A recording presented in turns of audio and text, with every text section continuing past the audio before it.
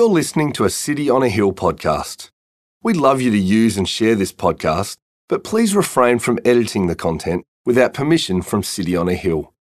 If you'd like to know more about our church, or if you'd like to donate to the work of City on a Hill, please visit cityonahill.com.au. When the king of Egypt was told that the people had fled, the mind of Pharaoh and his servants was changed toward the people, and they said, "What is this we have done, that we have let Israel go from serving us?" So he made ready his chariot and took his army with him, and took 600 chosen chariots and all the other chariots of Egypt with officers over all of them. And the Lord hardened the heart of Pharaoh, king of Egypt, and he pursued the people of Israel while the people of Israel were going out defiantly. The Egyptians pursued them, all Pharaoh's horses and chariots and his horsemen and his army, and overtook them encamped at the sea by Pi-hahiroth in front of Baal-zephon. When Pharaoh drew near, the people of Israel lifted up their eyes, and behold, the Egyptians were marching after them, and they feared greatly. And the people of Israel cried out to the Lord. They said to Moses, "Is it because there are no graves in Egypt that you have taken us away to die in the wilderness? What have you done to us in bringing us out of Egypt? Is not this what we said to you in Egypt? Leave us alone, that we may serve the Egyptians. For it would have been better for us to serve the Egyptians than to die in the wilderness." And Moses said to the people, "Fear not. Stand firm and see the salvation of the Lord, which he will work for you today. For the Egyptians whom you see today, you shall never see again.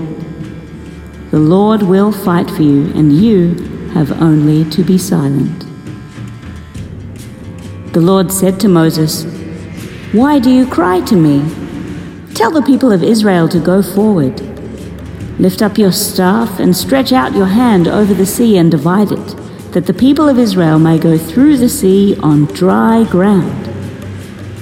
And I will harden the hearts of the Egyptians, so that they shall go in after them, and I will get glory over Pharaoh and all his host, his chariots and his horsemen. And the Egyptians shall know that I am the Lord, when I have gotten glory over Pharaoh, his chariots, and his horsemen." Then the angel of the Lord, who was going before the host of Israel, moved and went behind them. And the pillar of cloud moved from before them and stood behind them, coming between the host of Egypt and the host of Israel. And there was the cloud and the darkness. And it lit up the night without one coming near the other all night. Then Moses stretched out his hand over the sea, and the Lord drove the sea back by a strong east wind all night, and made the sea dry land, and the waters were divided. And the people of Israel went into the midst of the sea on dry ground, the waters being a wall to them on their right hand and on their left. The Egyptians pursued and went in after them into the midst of the sea, all Pharaoh's horses, his chariots, and his horsemen. And in the morning watch, the Lord in the pillar of fire and of cloud looked down on the Egyptian forces and threw the Egyptian forces into a panic, clogging their chariot wheels so that they drove heavily. And the Egyptians said, "Let us flee from before Israel, for the Lord fights for them against the Egyptians." Then the Lord said to Moses, "Stretch out your hand over the sea, that the water may come back upon the Egyptians, upon their chariots and upon their horsemen." So Moses stretched out his hand over the sea, and the sea returned to its normal course when the morning appeared. And as the Egyptians fled into it, the Lord threw the Egyptians into the midst of the sea. The water returned and covered the chariots and the horsemen of all the host of Pharaoh that had followed them into the sea. Not one of them remained. But the people of Israel walked on dry ground through the sea, the waters being a wall to them on their right hand and on their left. Thus the Lord saved Israel that day from the hand of the Egyptians. And Israel saw the Egyptians dead on the seashore. Israel saw the great power that the Lord used against the Egyptians. So the people feared the Lord, and they believed in the Lord and in his servant Moses. Well, church, we are today continuing in our time in the book of Exodus, which has just been an absolute epic read. As we've been journeying with the Israelites, as we've been journeying and seeing this God and what he can do, his great power, the promises that he has for his people, and also just the way that he's just so personally relating with his people and, putting Egypt in their place. We thought about at the very start of this series how the book of Exodus is full of these moments that what I called at the start, God, I see what you did there. We think about this idea of like, God, I see what you did there. Last week, we saw one of the most amazing, epic I see what you did there's in the way that the Passover meal is in fact just the beta version or the first draft for the Lord's Supper. That as the lamb was slaughtered in place of the Israelites, Jesus was slaughtered in our place. The week before that, we got to see how the plagues, they were a demonstration of God's power to show his authority over the Egyptian gods, little g gods. And then we see later on in the New Testament that there is Jesus who shows these amazing signs to show his power over the little g gods of the world and to show that he is the living God. And we could go on and on and on. We can show you how Jesus is the better Moses, that there's huge parallels that run all the way through the book of Exodus. It is an amazing insight into God's just creative genius to have this historical event that is also now an illustration for what we get to walk in today, that in the new and better version that as we follow Jesus Christ. Exodus, truly epic. Now, where are we going today? This is it is an amazing... I took the time to read through the passage because it is incredible, right? It's this backing in of God's people. There's the crossing of the Red Sea, like insane, absolutely insane that God would deliver his people in such a way. Now, where are we going today? Why do you all have Zoom open? What I would love for us to see, I'm sort of going to state it up front, is that the story or the section of scripture that we've heard read today and what's led up to it continues this illustration of the way that God works for us today, in that it is two things that we can draw from this lived out illustration. I want us to see how this is really a picture of the road of redemption, and also it helps us begin to see it is our cycle of sanctification.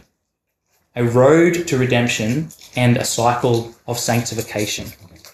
All right, first we're going to walk through a little bit of recap, okay? This first box up here, this first circle we see up here, is we've seen the context for where we are currently is that we have Israel as slaves in Egypt. That's where things start. That's what we've seen so far at the very start of this narrative, is that Israel, they had started they were originally in Egypt because Joseph from Genesis, the story has just continued on. Now, things were pretty good with Joseph. He got to be 2IC of all of Egypt. But then, a couple of pharaohs in, and as Israel grows and as God fulfills his promises of blessing and of children, still yet to see land, the Israelites are growing in this land of Egypt. And then this becomes a problem for one of the later pharaohs, and he puts them into posture of slavery. So they are slaves in Egypt. Now, we saw early in the book that Moses is then sent by God as a messenger. Moses as God's messenger. And massage. I should actually preliminary statement. Public school, my English is terrible, so please, no one be too judgmental of my English. Moses as messenger, and Moses came with a message. He basically just laid out what's going to happen, didn't he? He said, this is what it's going to look like. God is going to come down, and then you are going to be, God will take you, God will redeem you, God will show off his glory, God will show that basically he is God, he is who he is, God says his name, I am who I am. And we see there that God's plan and his personality, God's plan, his personality is revealed to the Israelites primarily through the plagues. So we have the Israelites. They're in Egypt. They've had this message from Moses, and now they've also had these confirming signs from God that has accompanied Moses' message. We also have these Egyptians that are seeing God's power at work now on behalf of the Israelites. That there's been plague after plague after plague after plague, each plague getting a little bit more personal.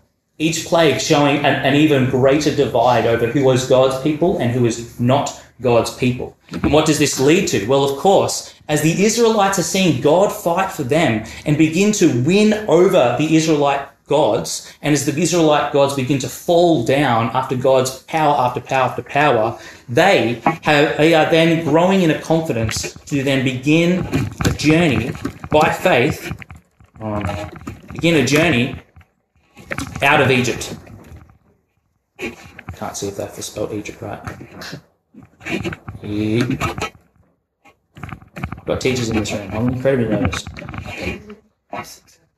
6 out of 10. I'll take that. That is a credit. That is a credit. SAPs get degrees and credits are even better. So we've got the Israelites now journeying out of Egypt. That was last week, the final plague, which was the Passover. There's this moment where God shows his power. There's a slaughtering of the lamb as the angel of death goes through the land, and now God's people have been thrust out of Egypt by Pharaoh. Pharaoh has just said, get out. And now they are on the move. They're on the move. They've got their kneading bowls under their shirts as they're running along, which I kind of like that image. Just is hilarious. Oh, don't forget my bowl. Yeah. And now we've got to where our reading picked up today. God is leading his people with a cloud. He's leading his people out of Egypt with this cloud. And they're on their way out, and they're walking with God by day and by night, and they're on this journey with God. Now, super interesting at this point, right? Like, they're kind of out of Egypt, like they're out, but they're not really. And it's just like, what's going on? Like, God has taken them this roundabout way, and they're still blocked in. Like, they're setting up camp, facing kind of like, seems like the wrong direction. Like, what's going on there? And then God does this fascinating move for both the Egyptians and the Israelites. Like, on one hand, you'd be like, God, how is this loving? And God allows Egypt to pursue his people. There is this pursuit of what's left of Egypt's army, we should say, because there's been darkness and grasshoppers and hail and death of the firstborn. So what's left is basically this army of horsemen and chariots. That's like in the age that we're in, that's like being pursued by a bunch of tanks. Like, the chariots, they're a big deal. Like, the horses move quick, and then when they're moving a big wooden chariot, and look, you're still running with your bowl. Like, what's going on? So then right now there's this fear. Like, we thought we were out. What are we doing? Like, what's going on here, God? And that's expressed. It's expressed in the passage that we heard read, isn't it? They say back to Moses.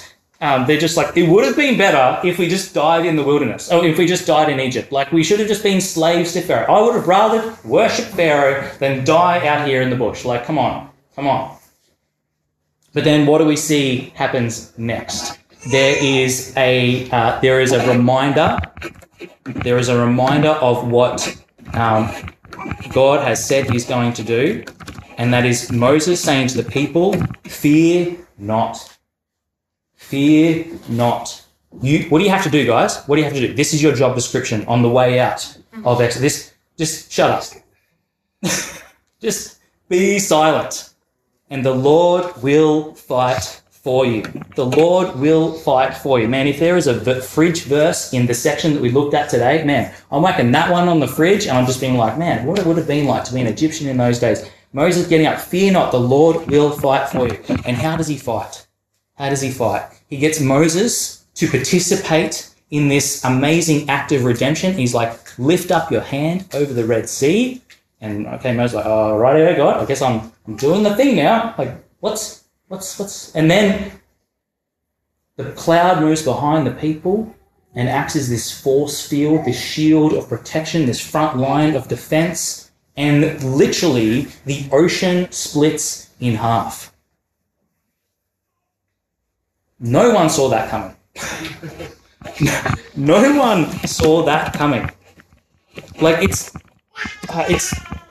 I think some of us have probably watched the old cartoons of how this has looked like, and it happens pretty quickly. It's just like boom, and then they go. But you read through the passage, you read it slowly, and you're marrying the text. And this is something that's like it was happening all night. This fierce east wind blowing through the camp in darkness. Like that would have been terrifying. Like what is going on?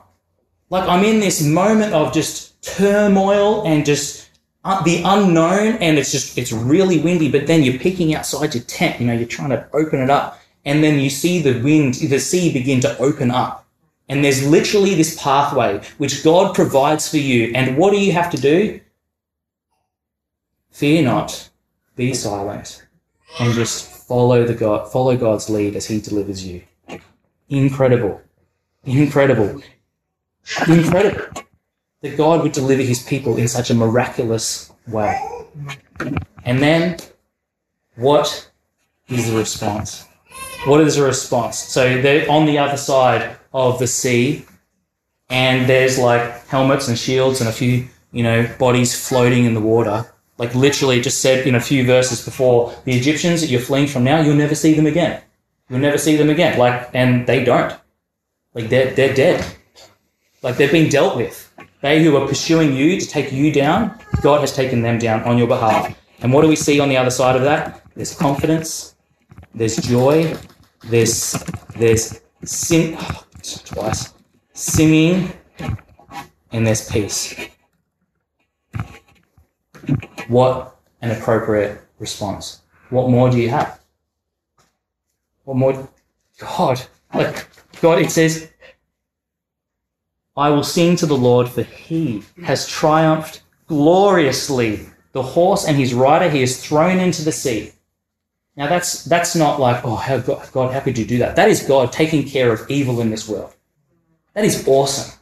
The very fact that God would crush all the things that are going to corrupt the people and his children that he loves, he gets rid of it. The Lord is my strength and my song, and he has become my salvation. The Lord is my strength and my song, and he has become my salvation. Confidence, joy, singing, peace, the elation that God's people would have felt on the other side of that, because they now stand on the other side of God's judgment. Egypt completely dealt with. It's gone. We're now just with God. The cloud's still before them. God is with us, and we're going to journey with him. What can man do? What can man do? Now that's just awesome. Like Exodus, how good. Like how good that we get to have this little piece of history saved for us of the character of God. And how good for those of us that know God as loving Father, that know Jesus as have been brought to God through the personal work of Jesus. How good for us that know him as Father to be able to enjoy him and know that he's ours. And I would plead with you, if you don't know God, he can be your Father too. And we want to talk about that today as well. Now, pretty epic. I've talked about that this passage is a massive, I see what you did there, okay? So we're going to go around the circles again. I want us to think about how this is a picture of our road of redemption as well. So you see now in red, so we had God's people, slaves in Egypt. We've been saying throughout this series that the book of Exodus, a story of freedom, that Egypt is like a type of sin, right? You can be a slave in Egypt, you can be a slave to sin, or you can just be a slave to the curse of this world. You are stuck in this place where there is a dictator of the land that has control over you, and then your actions are going to be in slavery to this sin dictator. All right, so that is our state. That is where we were, or perhaps maybe you still are, still in the frustration of the curse of this world. But then we also, on the other side, in the New Testament, God doesn't only send his messenger, God sends who? His son. God sends his son, Jesus. We read in John 3:16, God so loved the world that he gave his one and only son, that whoever believes in him should not perish but have eternal life. So we have Jesus, the new and better Moses, coming to be the deliverer on behalf of God's people after the Exodus event. Now we saw that there was God's plan and his person was revealed in the plagues. In Jesus, this messenger, we see the person of Jesus revealed to be God through his life, death, and resurrection. The Apostle John writes in the closing chapters of his gospel, so his biography of Jesus, and John is the one who probably most accurately who best records Jesus' signs as being sort of markers to his divinity, right? Jesus is God. And John gives sort of the purpose statement in the back of his gospel in John 20:31. He says, these are written. So this gospel is written. This biography of Jesus is written so that you may believe that Jesus is the Christ, the Son of God, and that by believing you may have life in his name. By believing you may have life in his name. So we have the person and work of Jesus, which is he has come and he is showing his authority now over this world as God come in to rescue us. That it's that as we sit back and we feel enslaved to the Egypt or to the sin that is in our lives or of this world, we're now not looking to Moses. We get to look to Jesus, who is alive and who is at work and who is still working, who will return. And so as for the Israel, after they saw the plagues, they had this confidence. After they say God fighting for them, they had this longing to then journey with God out of Egypt. And for us who have seen Jesus, who hear the words of Jesus, we also can hear Jesus' call to us, which is the time is fulfilled, the kingdom of God is at hand, repent and believe the gospel. So we then have this call to follow Jesus. That word there that Jesus uses, to repent, so it literally means just to turn around. It means to go in a new direction. It's not to exist where you currently are, but it's to turn from those things and to turn towards him. So there's now this journey out of sin, out of Egypt as God's people. And rather than us today or the world today, or if you're to walk with Jesus from today, rather than being led by a cloud, we get to be led by Christ.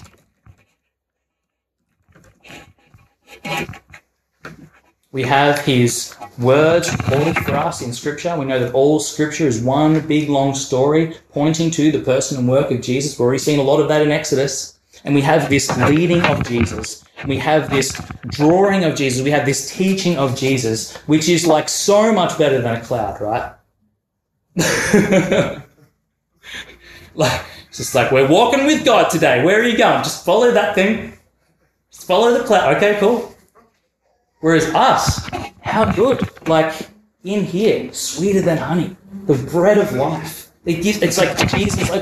I've been reading like through John this week, like the prayers of Jesus, like just for his disciples, like, oh, so good. You don't get that out of a cloud.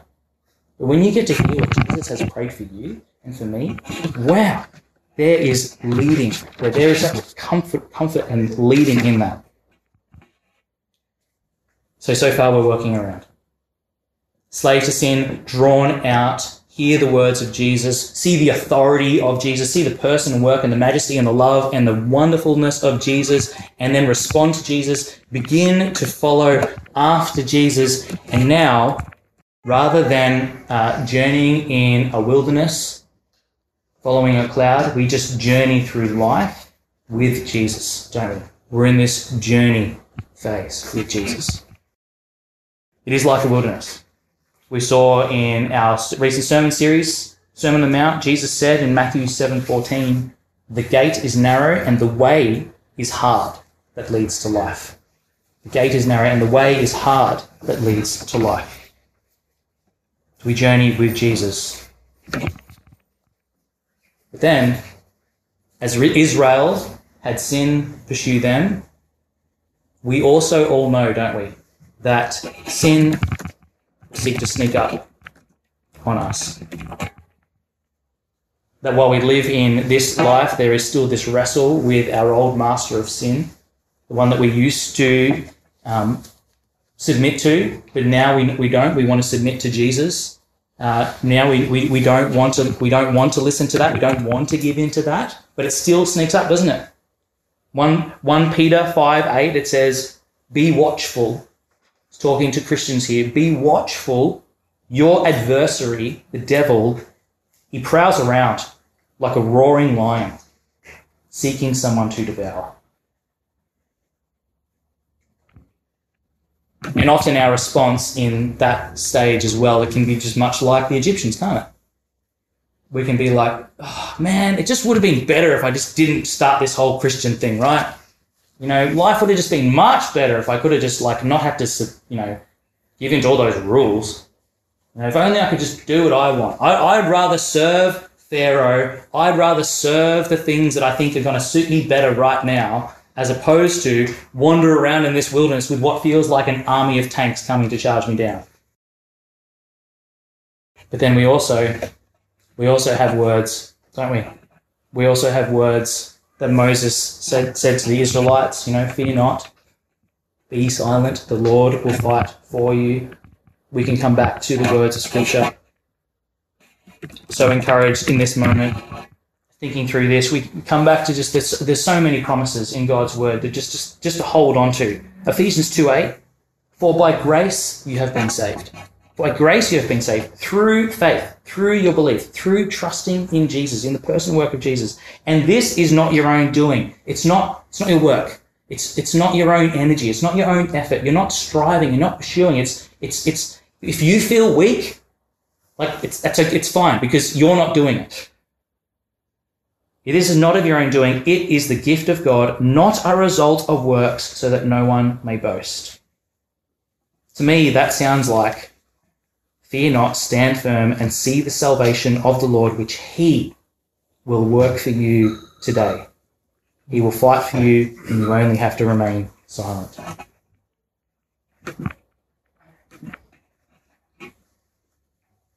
And that's our experience, isn't it? I hope it is your experience, trusting in the finished work of Jesus Christ on your behalf, that we also, as we cling to him, as we are joined to him in repentance and faith, as we seek after him, and as his Holy Spirit takes up residence in our heart, as he takes out our old heart and gives us a new heart, which has an affection for and a desire for and a longing to follow after Jesus, we can trust that Jesus saves.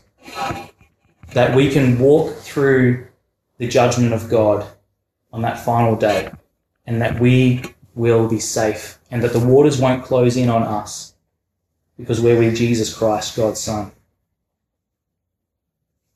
Romans 10:9, if you confess with your mouth that Jesus is Lord and believe in your heart that God raised him from the dead, you will be saved.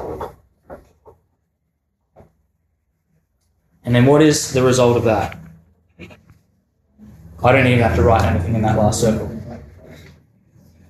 Confidence, joy, singing, peace, remembering the words of Romans 8:31. If God is for us, who can be against us? If God is for us, who can be against us? Like, what can man do to me? Like, I'm on Jesus' team. I don't know if you've seen the final score. We win. By a lot. There's no third umpire. It's like confidence, joy, singing, peace. That is our response to the saving work of Jesus Christ on our behalf. What have we done? We've put our faith in him, our trust in him. We've seen his glory. We've seen his lordship. We've said no to the old way of life and we've said yes to his way of life. We've walked with him through the wilderness, trusting that he will fight for us, praying dependently that he would continue to guide us and protect us, lead us not into temptation, deliver us from evil. And remember that it's Jesus that saves us. It's not our own work. It's his work on our behalf that we put our faith and trust into. And then if we're not putting our faith and trust into saving ourselves, we've got a whole lot of energy left to put into just living after him, no? Just to continue to seek him. It's just like, wow, man, I don't need to make my life perfect. I just need to get to know Jesus more, who has given me his Holy Spirit to work inside of me, to change my life from the inside out, so I might look more like him. Like, man, that's Christianity I'm signing up for. Like, all other religions of the world, you can be a Buddhist or you can, become a Hindu, and it's just like, just try and try and try and try and try and try and try. And if you've done enough, yeah, you can not be a cockroach.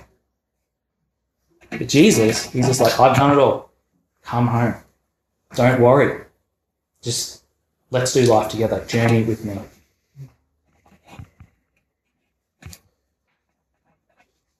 So we see there this road to redemption laid out for us in the picture of Exodus. This cycle that God also brings us through, which is amazing. You can see this physical illustration that's happened in history, which is for us today.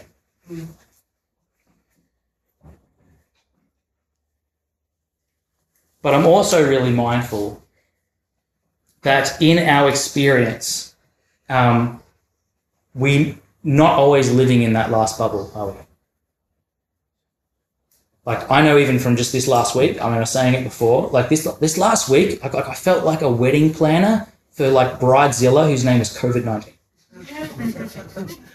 Like, everything that kept changing and venue changing and restrictions changing and people doing things and then not doing things, and then people, and it's just like, and then, and it's just like, right now, God, I don't know how well I'm going at the whole confidence thing and the whole joy thing, the whole singing thing, the peace thing. I kind of feel a little bit strung out right now. I'm not in that last bubble. That's why I want us to see that this process, the way I've drawn it like this isn't just the linear journey of the Christian, right? It's not just like we start here and then we're done, and then life is airy-fairy and we just put on smiles and we wear short sleeve shirts and black ties. Like, sorry, it's not in my notes. It's also what I'd love for us to see, a cycle of, get the word right, sanctification. A cycle of sanctification.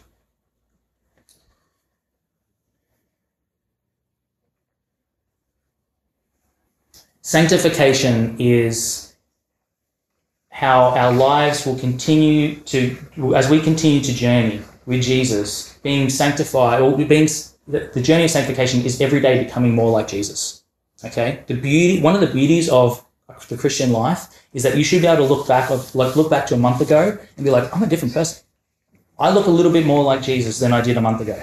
So it's like, there's things in my life that just like, there's stuff that I just hate that I just never want to do again. And that's beautiful. Like, our new heart is beating and pumping, and we begin to be, as we're exercising our faith in Jesus Christ, right? There's also things that we're doing that we never thought we would ever do before. Like planning a church.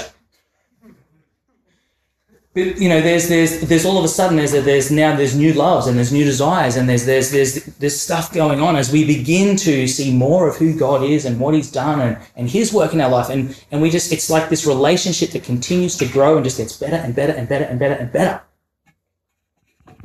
And that's why I think it's really helpful to see that this isn't just a linear journey, but it's actually can be a cycle of sanctification that we keep going round and round and round and round in.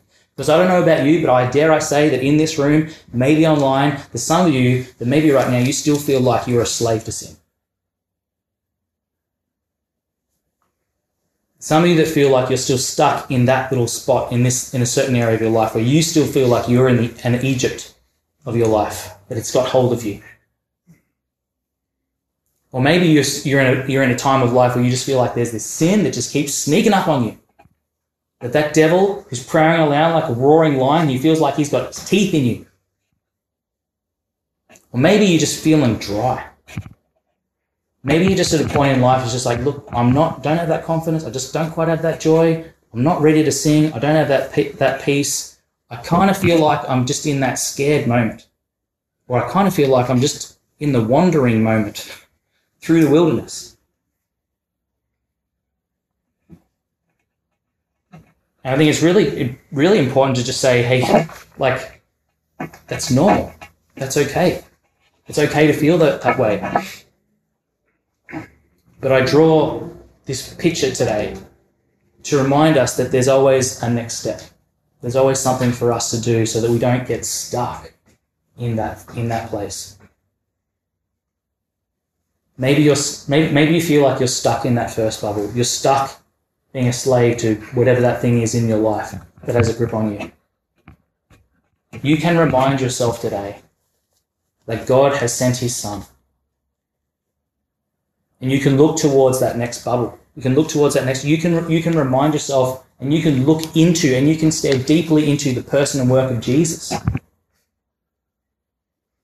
Like that's the beauty of God's teaching to us. Like there's so much in the Bible that just covers off on our entire experience. And if you ever just like get stuck on I don't know, what it is, Jesus doesn't know how I'm feeling right now. So it's like there's a verse for that too. Like Jesus was tempted like us tempted in every way like us. Like that is why He is our great high priest. Like there was 40 days that He spent in the wilderness being directly tempted by the devil, and He overcame that. And you can remember that I'm going to not fix my eyes on my circumstance here, but I'm going to fix my eyes on Jesus, the author and perfecter of my faith. I'm going to fear not. I'm just going to remain silent and trust Him to fight on my behalf. I'm just going to draw near to Him. And maybe you just need to have that reminder. You need to just maybe get to that next step where you just need, Jesus, I just need you to lead me in this time. Again, I'm going to repent of that thing. I'm going to turn away from it, and I'm going to follow after you. It was the reformer Martin Luther. He said the Christian life is one of daily repentance. Daily repentance. Every day we wake up, say, God, I'm after you today. I'm following after you. It's not just one thing. We make a couple of promises. We go to a Christian camp and we have this great experience and we say that we're a Christian, we get baptized, and then we're done. Every day. It's every day. We journey with God every day. Or maybe you feel that there's that sin that keeps sneaking up on you. Just bring yourself back to the words of Scripture. By grace you have been saved. Your life is hidden in Christ. Just like if your heart is just postured and orientated towards Him, you can trust in Him to fight on your behalf. Now I just don't want to say that like theoretically, but like I know this to be my experience. Like, and this is just one of the wonderful mysteries of who God is. It's just so awesome. Just that God, like there's things that's just like in my life, I'm like, man, I hate that I do that. And just being able to commit that to prayer and pray that out loud and engage with Him and then open up His book and be like, what does He have to say about that? And then really, like that is pretty much as far as it has gone. That sounds so simple. That sounds so basic. That is so not like personal training culture that we hear today of like, try harder. It has just been a desire to be like, Jesus, I just want to be more like you. I'm so sorry. Please change me. And He has. That's awesome. And I can't explain how, you can't explain it. I mean, God, he's amazing. Holy Spirit changing us. Like, that's how you explain it. But you can't explain that to the world around you. Like, it's just like, yeah, but what did you do? I prayed. Yeah, but what did you actually do? Like, no, like, I have different affections now. No, but yeah, seriously, man, why don't you do that? No, seriously, God's that good.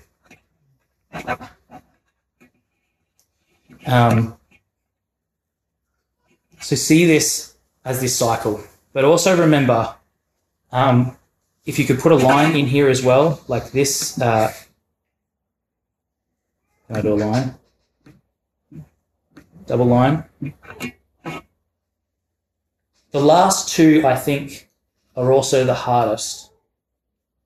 And we can often feel like we're not always in that plate of confidence and joy and singing and peace. The last two are the hardest, and we feel like we are in and out of those two a lot. It's because we quite haven't seen their full physical fulfillment yet. We've only had that fulfilled spiritually. So we see there that Red Sea moment Egypt passes through. That's God's judgment, final judgment on Egypt. Crash, done. And then there's this rejoicing that happens on the side of that. Now, I feel like for us, we know this spiritually, but we haven't seen those last two physically. We know this spiritually, but we haven't seen these last two physically. Jesus has died on the cross for our sin. Our Passover lamb takes away the sin of the world. But yet we are still yet to see that final judgment day, aren't we? Like, there will be a day where we will confidently march towards, like, for lack of a better word, the pearly gates. And we can do that because we know that we are covered by Christ, and we can confidently go through the judgment of God to that place. Like, that's the confidence that we have. And we can be confident in that. We can have joy in that. We can sing in response to that, and we can have peace in that. But it's a spiritual reality, not yet a physical one. It's what the Bible would call the concept of the now but not yet kingdom of God. When Jesus says the kingdom of God is at hand, repent and believe the gospel, we're following after him, we're journeying with him, like, that is secure. Like, if you love Jesus, trust Jesus, you're going to go through that final flood. You're going to go through that. You're going to go with Jesus through there. And we are going to sing. That first rounds, like, I was looking at this, the first time we go through that and we kind of get that concept of, like, going through the waters, the first way of doing that, it's like the process is where you get wet. Like, that's baptism, going through the waters of judgment. If we get baptized, we're saying, yeah, Jesus, I'm clinging to you. The only way I'm coming out of this water is if I'm with you. Let's go. I'm on board. Repent, away from that thing, with that thing, join to Christ. First version of this cycle, we're getting wet. Second version of that cycle, we get fed. We come back to the Lord's Supper, and we remember, and we remember, and we remember, and we remember, proclaiming the Lord's death until he comes.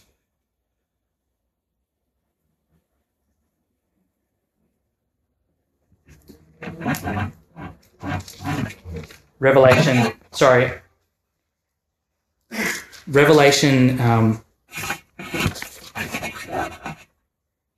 15:3. I guess I say what I say about the now but not yet. I say that because the lyrics of the song that we read today and what finish out in chapter 15, they come up again later in the Bible, like last book of the Bible, when John looks to when the people of God are with God in heaven. Revelation 15, it says, "Then I saw another sign in heaven, great and amazing, 7 angels with 7 plagues, which are the last. For with them the wrath of God is finished. And what I saw appeared to be a sea of glass mingled with fire," water imagery, "and all those who had overcome the beast and its image and the number of its name, standing beside the sea of glass." So we've got a people standing next to this sea, and they had harps of God in their hands, and they sung. What did they sing? They sing the song of Moses, the servant of God, and the song of the Lamb, saying, "Great and amazing are your deeds, O Lord, God the Almighty. Just and true are your ways. O King of the nations. So Exodus not only picks up this pattern for what we also experience, but it also is showing us of what we can look forward to experiencing. Sorry, Siri. It picks up this pattern of what we will experience and like eschatological hope. Anyway, there you go, Siri.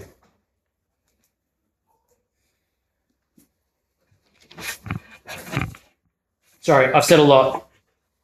I just really want us to get this. I want us to understand this concept of this physical experience that Exodus points forward to that we will have and that we are in and that we can have. And it's not just this one linear line, but it's one that will continue to go around and around and around, but we can frame it in what we know is next as we keep looking to Jesus, as we keep knowing that we can walk with Jesus, and as we also know that there's things that have been achieved spiritually that then we get to practice now physically. Knowing that Jesus has saved us. And we can practice singing now, knowing that Jesus has saved us. We can practice having a peace now, knowing that Jesus has saved us. We can be confident in our decisions to follow God, knowing that Jesus has saved us. It's a spiritual reality that is rock hard, immovable. So church, I just want to call you to remember, as you think about Exodus and as you think about your own life and where you are at in your journey with Jesus, be someone that continues to remember what has been before, remember what lies ahead. Be someone that is every day repenting. I'm not going that way, I'm going that way. I'm walking on the dry ground. I'm not standing still. I'm walking. I'm going after what God has, the place where God has me to go. And we're also going to go rejoicing. Knowing in what's secure, knowing in what we have for us. So church, that's a lot. Pretty sure on an Instagram video I said it'd be a shorter service, which it will be. But I hope that is helpful for you. It's been helpful for me to think about it this week in just the rubbish of what's happened in the last week. So when you find yourselves in the moments of just where to next, hopefully this crazy picture that you saw on a Zoom screen might give you some direction as we seek to go with Jesus in it together. Let me pray for us. Dearest Heavenly Father, we thank you so much for the imagery and the teaching that you give us in the book of Exodus. We thank you that it just expands throughout all of time, and it speaks into our most deep and intimate experiences of walking and journeying with you. Whether it's coming out of sin for the first time, whether it's committing to follow you, Jesus, in the waters of baptism, whether it is just coming back around to remember that Lord's Supper of when you bought us with your blood. I pray for each and every single person here in this room and on the Zoom. I pray that you would help us to be a church that is good at remembering all that you have done and what you will do. Help us to be a church that is every day repenting and following after Jesus, taking steps in that direction. And help us to be a church that rejoices in what has been achieved spiritually and what we look forward to walking in physically. So we give you thanks in your precious name. Amen. Thank you for listening to our podcast. If you'd like to know more about our church, or if you'd like to donate to the work of City on a Hill, please visit cityonahill.com.au.